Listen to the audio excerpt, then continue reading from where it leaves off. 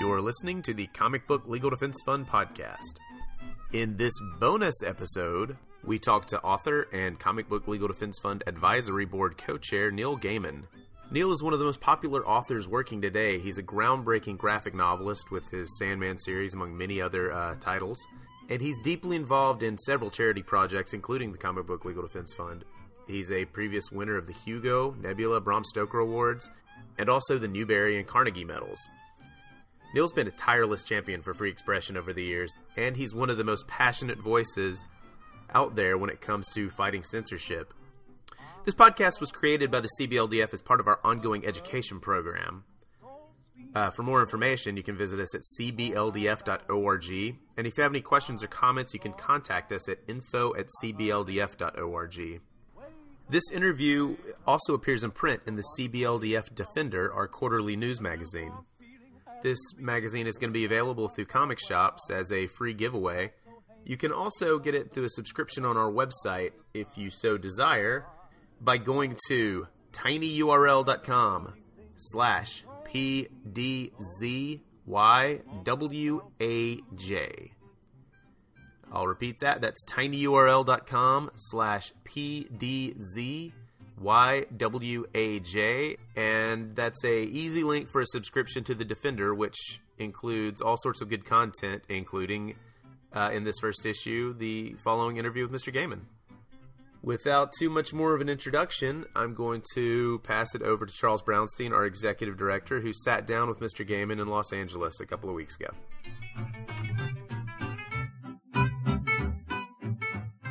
Hello, Neil. Hello, Charles. Free expression opened the public dialogue in 2015 with the fallout regarding the Sony interview controversy and then the Charlie Hebdo massacre. So let's start with your general thoughts on how those two stories occurred and what you think they mean for free expression right now.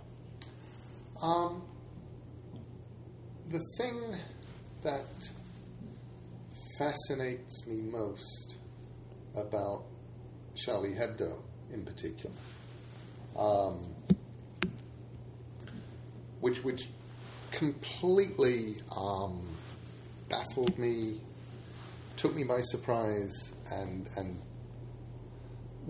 it's the first time I have ever seen not just the We're for Free Speech But Brigade coming out, but the We're Not for Free Speech Brigade coming out. The people who are like, yes, these people were massacred, but they were writing offensive things. Mm-hmm. They were drawing cartoons that people were offended by. As if the correct response to being offended is to murder somebody. As if this actually is, I think it may even be an internet thing. Mm-hmm. The internet flattens things. It reduces everything to what you type. It reduces everything to small, pre-digested lumps of opinion. It doesn't allow for huge swatches of yes, but. Mm-hmm. But there was a definite sort of thing of at the point where you're going, no, these people have the right to offend. You have the right to say something offensive without being killed. And, for years, working with the Comic Book Legal Defense Fund, my attitude was you have the right to say something offensive, to write something offensive, to draw an offensive cartoon. You have the right to upset people without going to prison, without being financially destroyed. All of these things, these are your right.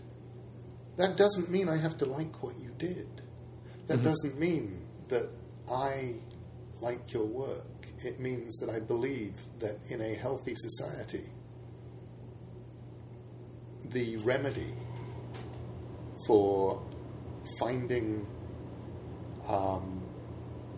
what somebody does offensive, insulting, or just plain wrong is twofold. You reply to it or you ignore it. And those, I think, have to be in a healthy society, the way that you do things. You can argue back. You can say, this comic that you've done with these people being murdered, I find it offensive, and this is why I find it offensive. I would like you not to do comics like this. This is why what you do upsets me and could upset other people. You are so in your right to do that.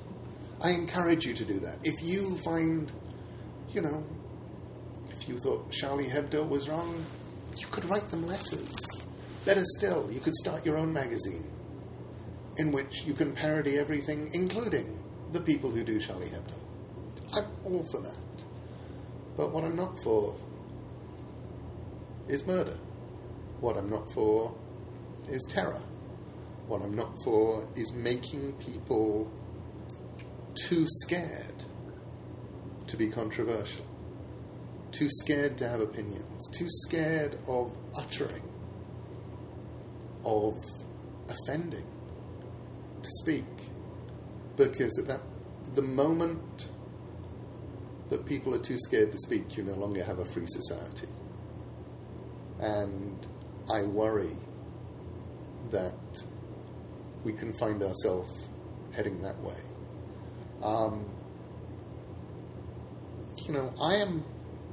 I am okay with you saying terrible things about me. I may find them hurtful. I might find them offensive. I may be convinced they're not true. But I'm not going to stop you. Mm-hmm. What I am going to do is explain why they're hurtful, why they're offensive, why they're stupid. Or I'm going to ignore you. Holocaust deniers, people who want to say that my family did not die in those camps. Instead, they just had nice showers, good haircuts, and they just went missing. Those people, I don't want to engage with them. I don't want to talk to them. I don't want to explain to them why they're wrong and list the camps, list the information, give them the numbers. The Nazis kept fantastic documentation.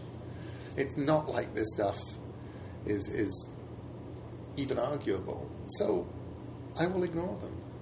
I will find them hurtful, stupid, and offensive. But I'm not going to make a law to stop them saying that, and I'm not going to go and shoot them. As far as I'm concerned, repressing ideas serves to spread ideas. But you're spreading ideas in a strangely unhealthy way. Because now, people who have ideas are keeping them to themselves. And they're being spread in undercover places. And they're being spread... And people are sidling over to each other and saying, well, of course, what we really believe is. But we would not say this aloud. And I think that is dangerous. One of the things to this point is that you've done a substantial amount of work as a free expression activist and traveled to a lot of places in the world where free speech is restricted. And so what have you seen in your travels that exemplifies what people take for granted about free expression that makes this I'm for free speech but sensibility so chilling? China. I love China. I think China is one of the coolest places on the planet. It's huge, an amazing population of amazing people. But I remember a point when I was out in Xinjiang province with the Uyghur people.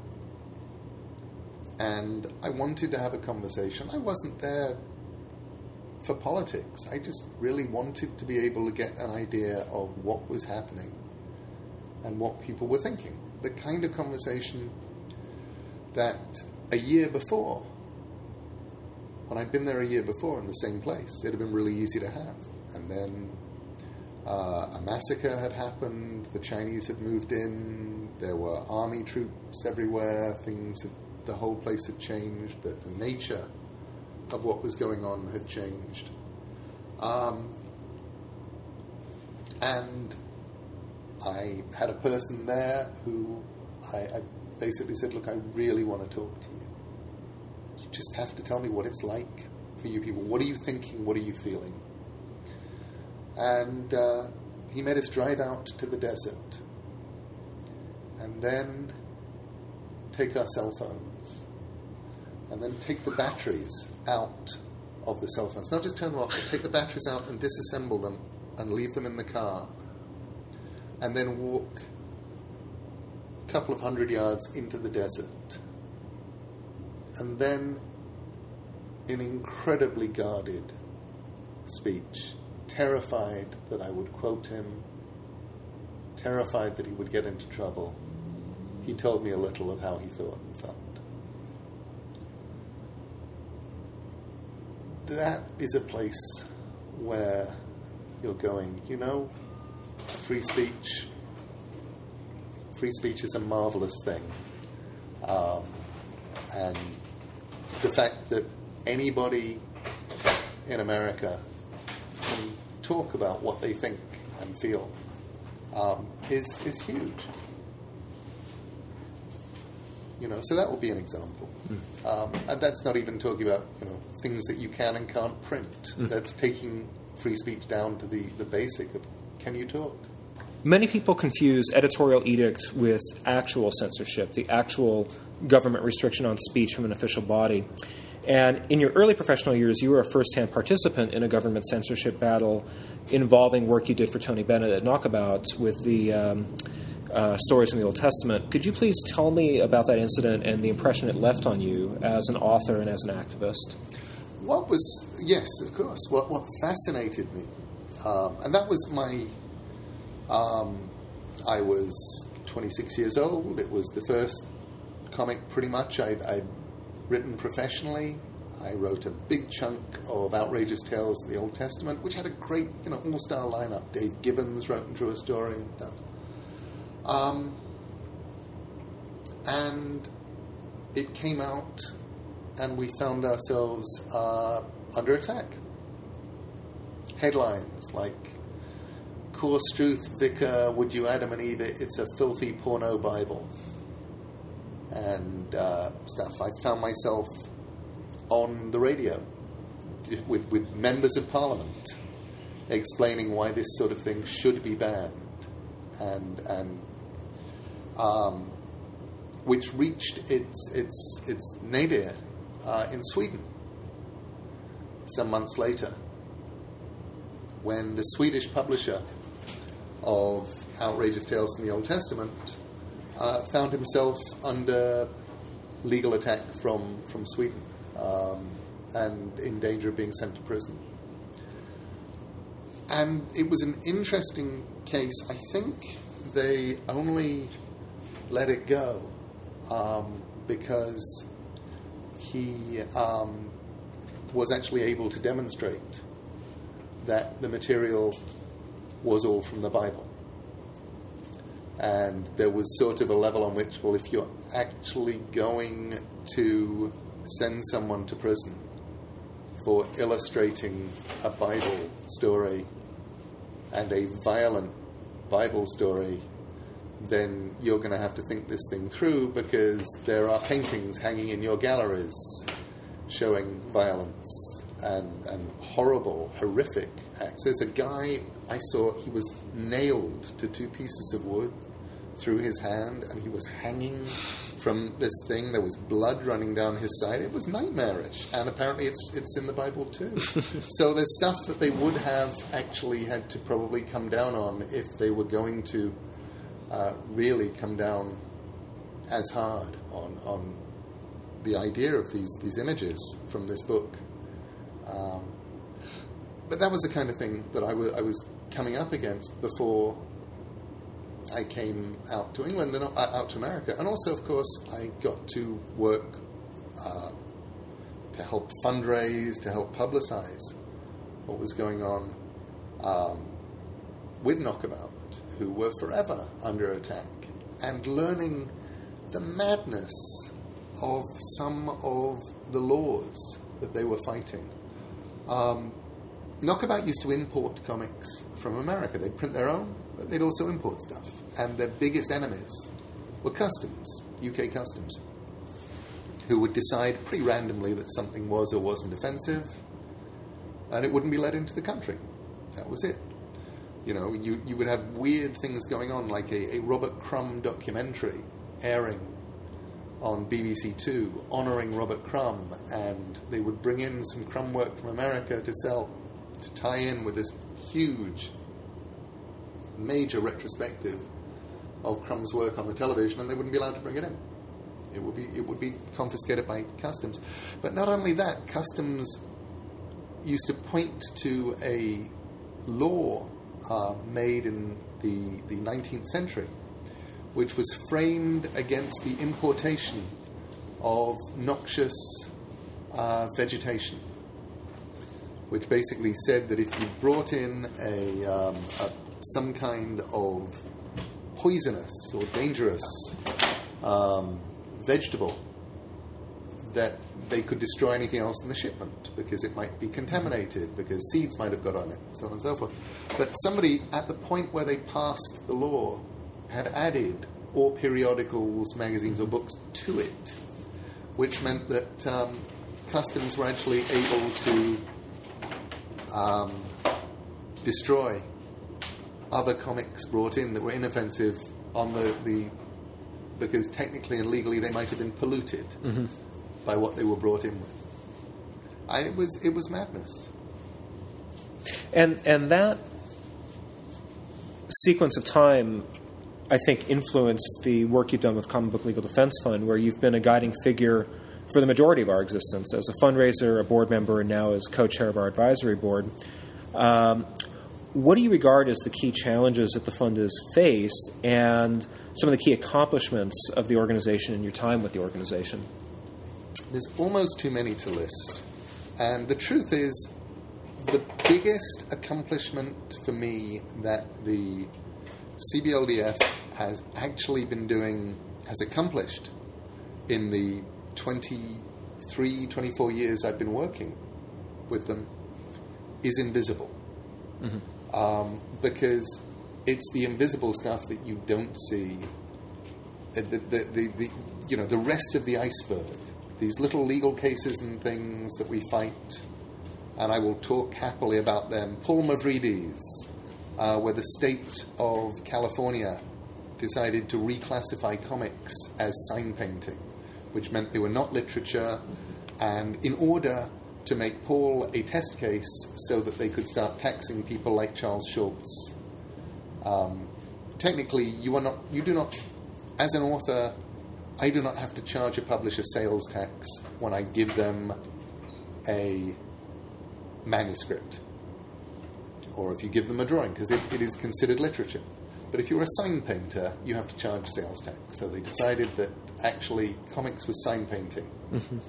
And we fought it, and we won, and we saved money, saved a lot of creators a ridiculous amount of money, and more than that, and more important, we actually got the California tax authorities to understand that comics are literature, and to go from the perspective that comics are literature.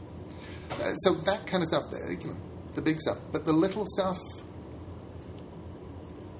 it's the equivalent of... I will give you a personal one because it's always more fun when it's personal. A police captain in Jacksonville, Florida, walking into a store, comic store, flipping through the stuff there, getting personally offended by the Death Talks About Life stuff in the back of Death, the High Cost of Living graphic novel, this little... how not to get AIDS, use a condom, in which it is roll down a banana and stuff, and a little explanation of not spreading diseases, and goes up to the guy who owns the store and says, I'm the chief of police, and if you are still selling this in a week, I will close down your store. And he called us, our then attorney, the wonderful Burton Joseph, wrote a nice letter explaining the concept of the First Amendment to the Jacksonville Police Department, and that was the last we heard of. And it's those things, it's the things that never become legal threats.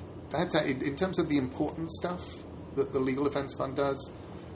It's the stuff day in, day out like that you don't hear about. The stuff, and I would hear about it when I was on the board, because you would report to us. Right. Your predecessor would report to us, and you'd say, this is what's been going on. And it was amazing, the amount of stuff that would just happen, and simply because the CBLDF existed and was in a position to say to somebody, don't do that, it would go away. And yes, sometimes it would get big, and sometimes some battles we won and some battles we lost. Mike Diana, for me, was the one that was happening as I came to live in America. He'd done a zine called Boiled Angel, and suddenly found himself being the first American artist to be on trial for his own work. And Mike Diana, nice kid, drawing in this crude style stuff, heavily influenced by EC Comics in the 1950s. And it was found obscene in Pensacola, Florida. Where the Comic Book Legal Defense Fund paid for lawyers. We paid for expert witnesses to fly in.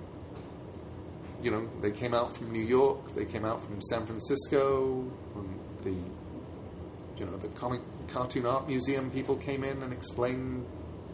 And at that point, the prosecutor got up and said, we are not the crack alleys of New York. We are not the homosexual vice dens of San Francisco. This is Pensacola, Florida, and we know what's obscene. And they showed us what was obscene. What was obscene was fining him $1,000, sentencing him to 3 years in jail, and then suspending it, telling him he had to have 1,000 hours of therapy at his own expense, not allowing him within 10 feet of anybody under the age of 18, which, considering he worked in his dad's 7-Eleven, meant he kept having to go and hide in the back if any kids came in. And worst of all, what was really obscene is he was forbidden from creating art. Oh, he had to do community service as well. There was 1,000 hours of community service. But he was forbidden from creating art, and the Pensacola police were authorized to make 24-hour spot checks on his place where they could come in unannounced to make sure he wasn't drawing. To make sure, they could burst in to make sure he didn't have time to rip up a drawing and flush it down the toilet. And, if their aim was to show us what obscenity was, I'm going, no, that's obscene.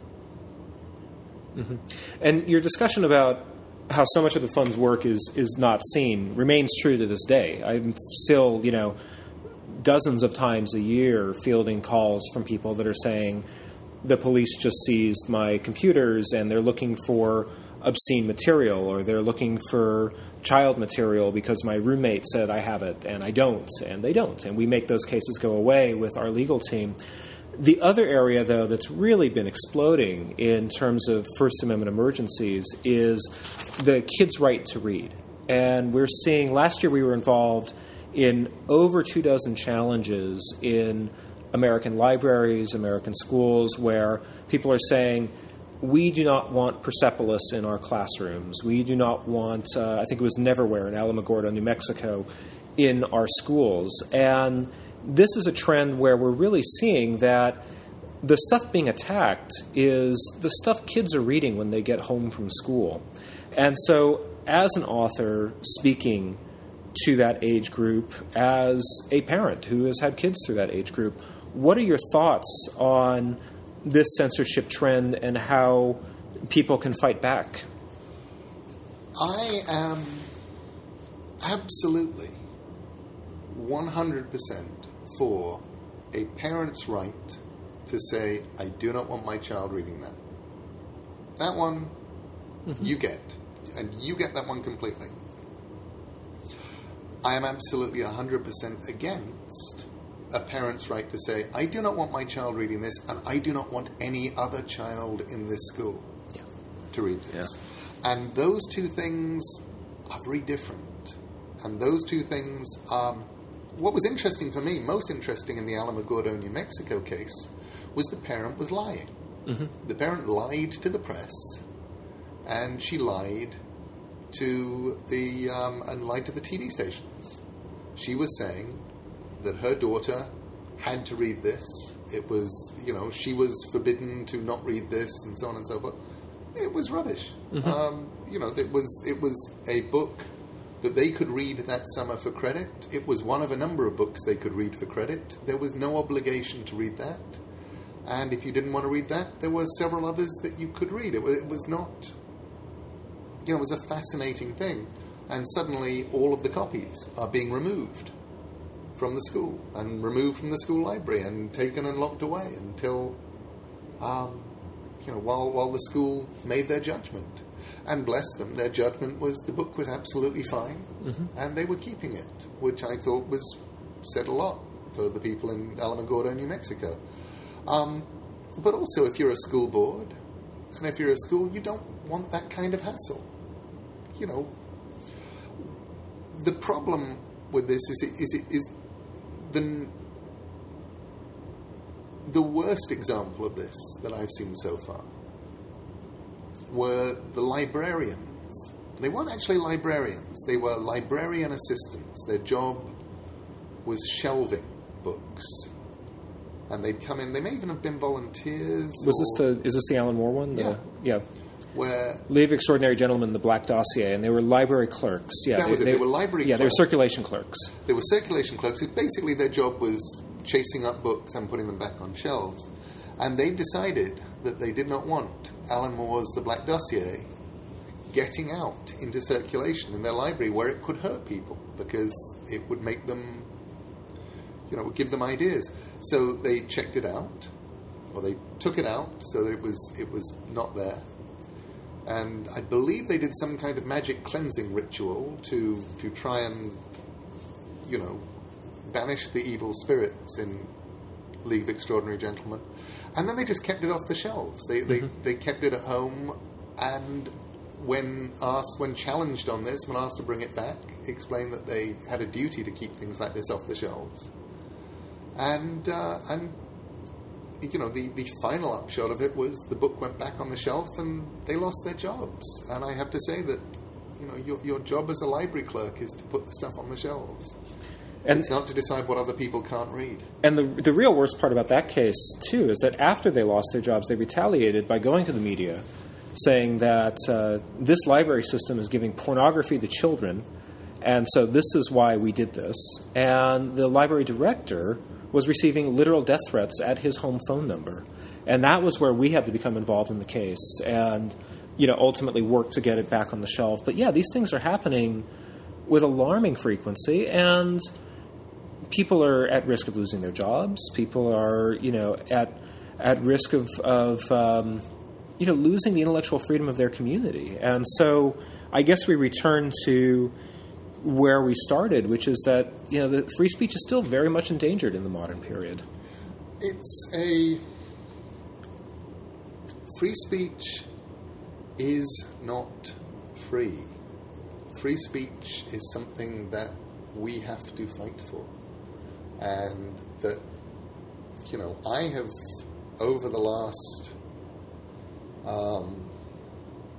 23 years, 24 mm-hmm. years, working with the Comic Book Legal Defense Fund as a fundraiser and from my own money, leaving aside the time that I've donated, well over $500,000. It's probably approaching $1 million by now. Mm-hmm. Of money that I have fundraised or money that I have donated. And I do it because free speech is not free. Mm-hmm. It actually, doing the things that we do to keep people out of prison in some cases, to force huge corporations to back down in other cases, to simply allow you to read what you should be reading. All of this stuff costs money. What I love right now is that, 20-something years on, one of the great things the CBLDF is doing is the education program. Because for years, what we were doing was primarily keeping people out of prison and keeping things out there for you to read. But nobody knew really what we did. Nobody understood the importance of it. And nobody understood the significance of comics, which I always feel comics are huge because, and Charlie Hebdo is a perfect case of comics being huge, because comics, by their nature, become the canary in the free speech mine. A novel is a terrible thing to try and attack because it's big and it's filled with words and you have to read it. And you need to be able to comprehend or sort of comprehend what you're reading in order to read it. A film is an easier thing to attack, but even so, you have to watch the film normally. Not always. You can go out and protest against the life of Brian or whatever and without ever actually seeing it. But you can attack a film, but a film is something that you kind of have to see, and very often, once you've seen the film, you go, oh, okay, I see what they were doing here, I understand their point. Comics are fantastic for taking out of context, for grabbing a panel. Newspapers, TV, it's something they love doing. Find one panel, find the most extreme panel you can, and then imply that all of the rest of them that you're not showing are worse. And cartoons, there was that fascinating phenomenon a few years ago with the Danish magazine that published the Mohammed... Jyllands-Posten.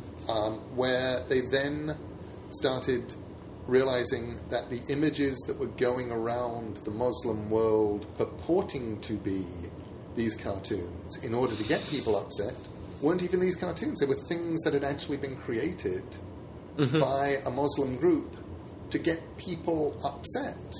Muhammad with the face of a pig and things, they did that. Going, dude, if you think this is a bad thing, just think how much, you're not meant to do bad things for a good cause. This is wrong. But it's so, and the point is that imagery can incense. Imagery is really easy to pull out of context. Imagery can be offensive.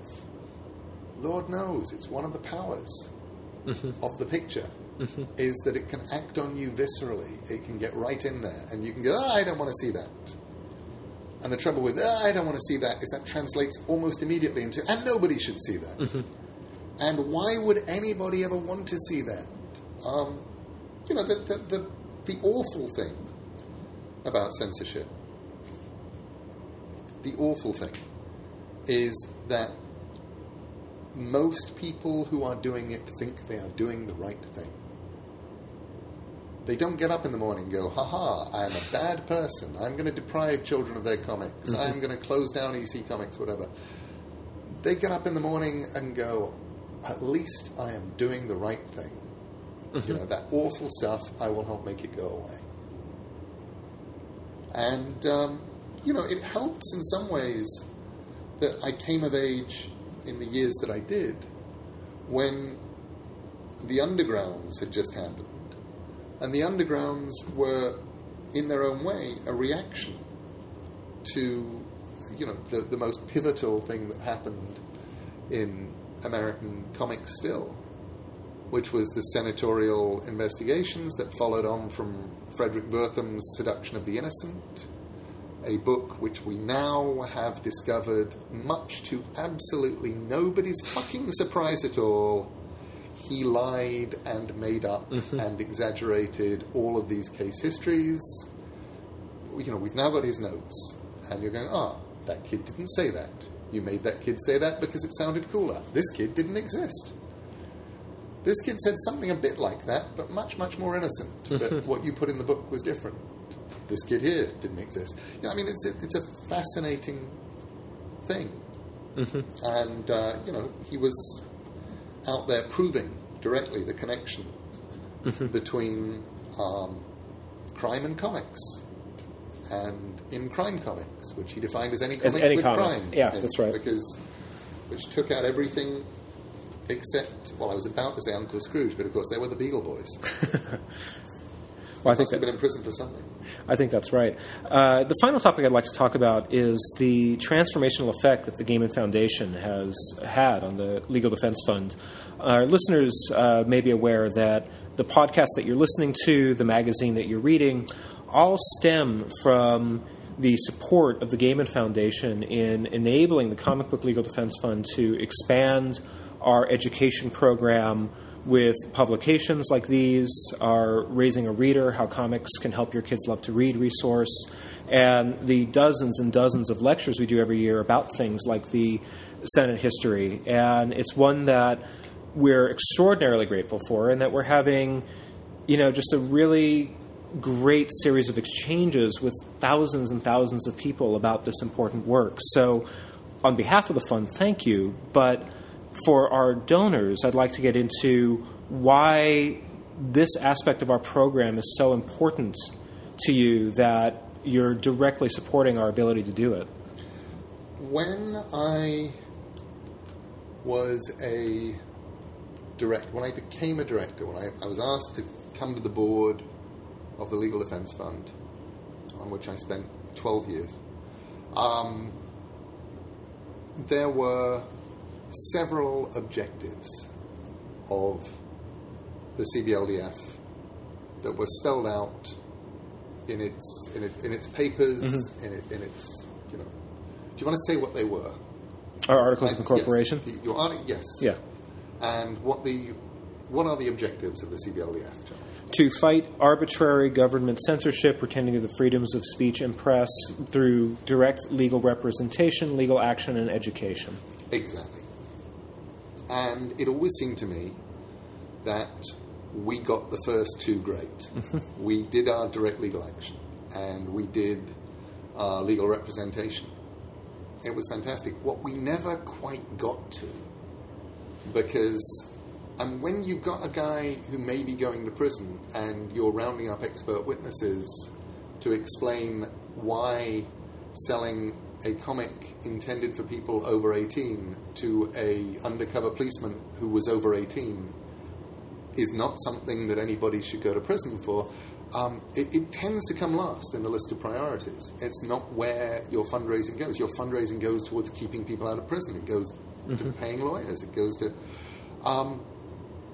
So the education remit always seemed to me, in many ways, to be the bedrock, because that was the bit that changes things. That's the bit that takes us to the point where we don't need to keep people out of prison, because if people actually understand that comics are literature, if people understand that free speech applies to comics, if people understand what the history of censorship in comics is, of why they should be proud of uncensored comics, of why they should be willing to fight for the freedom of speech, even for stuff that makes them uncomfortable. Even, as I said in an online essay once, freedom of icky speech. I'm for freedom of icky speech. I don't have to read it, I don't have to like it, but I'm absolutely for your right to make it. And it seemed to me that if people could understand that, then we could move to a world in which we don't have to stop a comic store clerk from being sent to prison, a comics artist being sent to prison, a reader of comics from being sent to prison, because people would actually understand that what they were reading was art and was covered by the First Amendment. And it just seemed to me that was so much the basic, and it was the bit that we never got to. And we never got to it because there was nothing actually forcing us to, and there were always crises, and there were always things that had to happen. there were always things that were more important. So at the point where I founded the GAIMAN Foundation, you know, I'd by that point been off the Legal Defense Fund board for a couple of years, and I was on the advisory board and an advisor, and I thought, you know, let me see what I can do to actually make this stuff happen. I'm in the fortunate position of being a New York Times best-selling author. I sell movies. I set up the GAIMAN Foundation as the do-gooding, charitable end of me, and making the Legal Defense Fund education project less of a dream and less of something that we would get to when we had time, but it was always at the bottom of the thing, and pushing it up was something that was hugely important for me. So that was why I did it. That's why the donations have been happening. That's why I will keep funding it. Well, thank you. We appreciate your time this afternoon, and we'll leave it there. Awesome. Thank you, Charles. Thank you. If you're a fan of Mr. Gaiman, you can find all sorts of stuff signed by him, books and otherwise, at this web address, and it's a long one, so grab a pencil, cbldf.myshopify, that's one F, cbldf.myshopify.com/collections/Neil-Gaiman. Sorry, that's a long one, but it's should be easy enough to type in there. cbldf.myshopify.com/collections/Neil-Gaiman. We want to thank Neil for sitting down with us. This podcast and all of our education programs are made possible through donations from listeners like yourself, and also by a donation from the GAIMAN Foundation. Thank you very much, and as always, like I said before, if you have any questions or comments, please send us a note at info@cbldf.org. And please, please, please leave us a review on iTunes. That's a good way for other people to find out about the work that we're doing here on the CBLDF podcast and otherwise. Thanks for listening.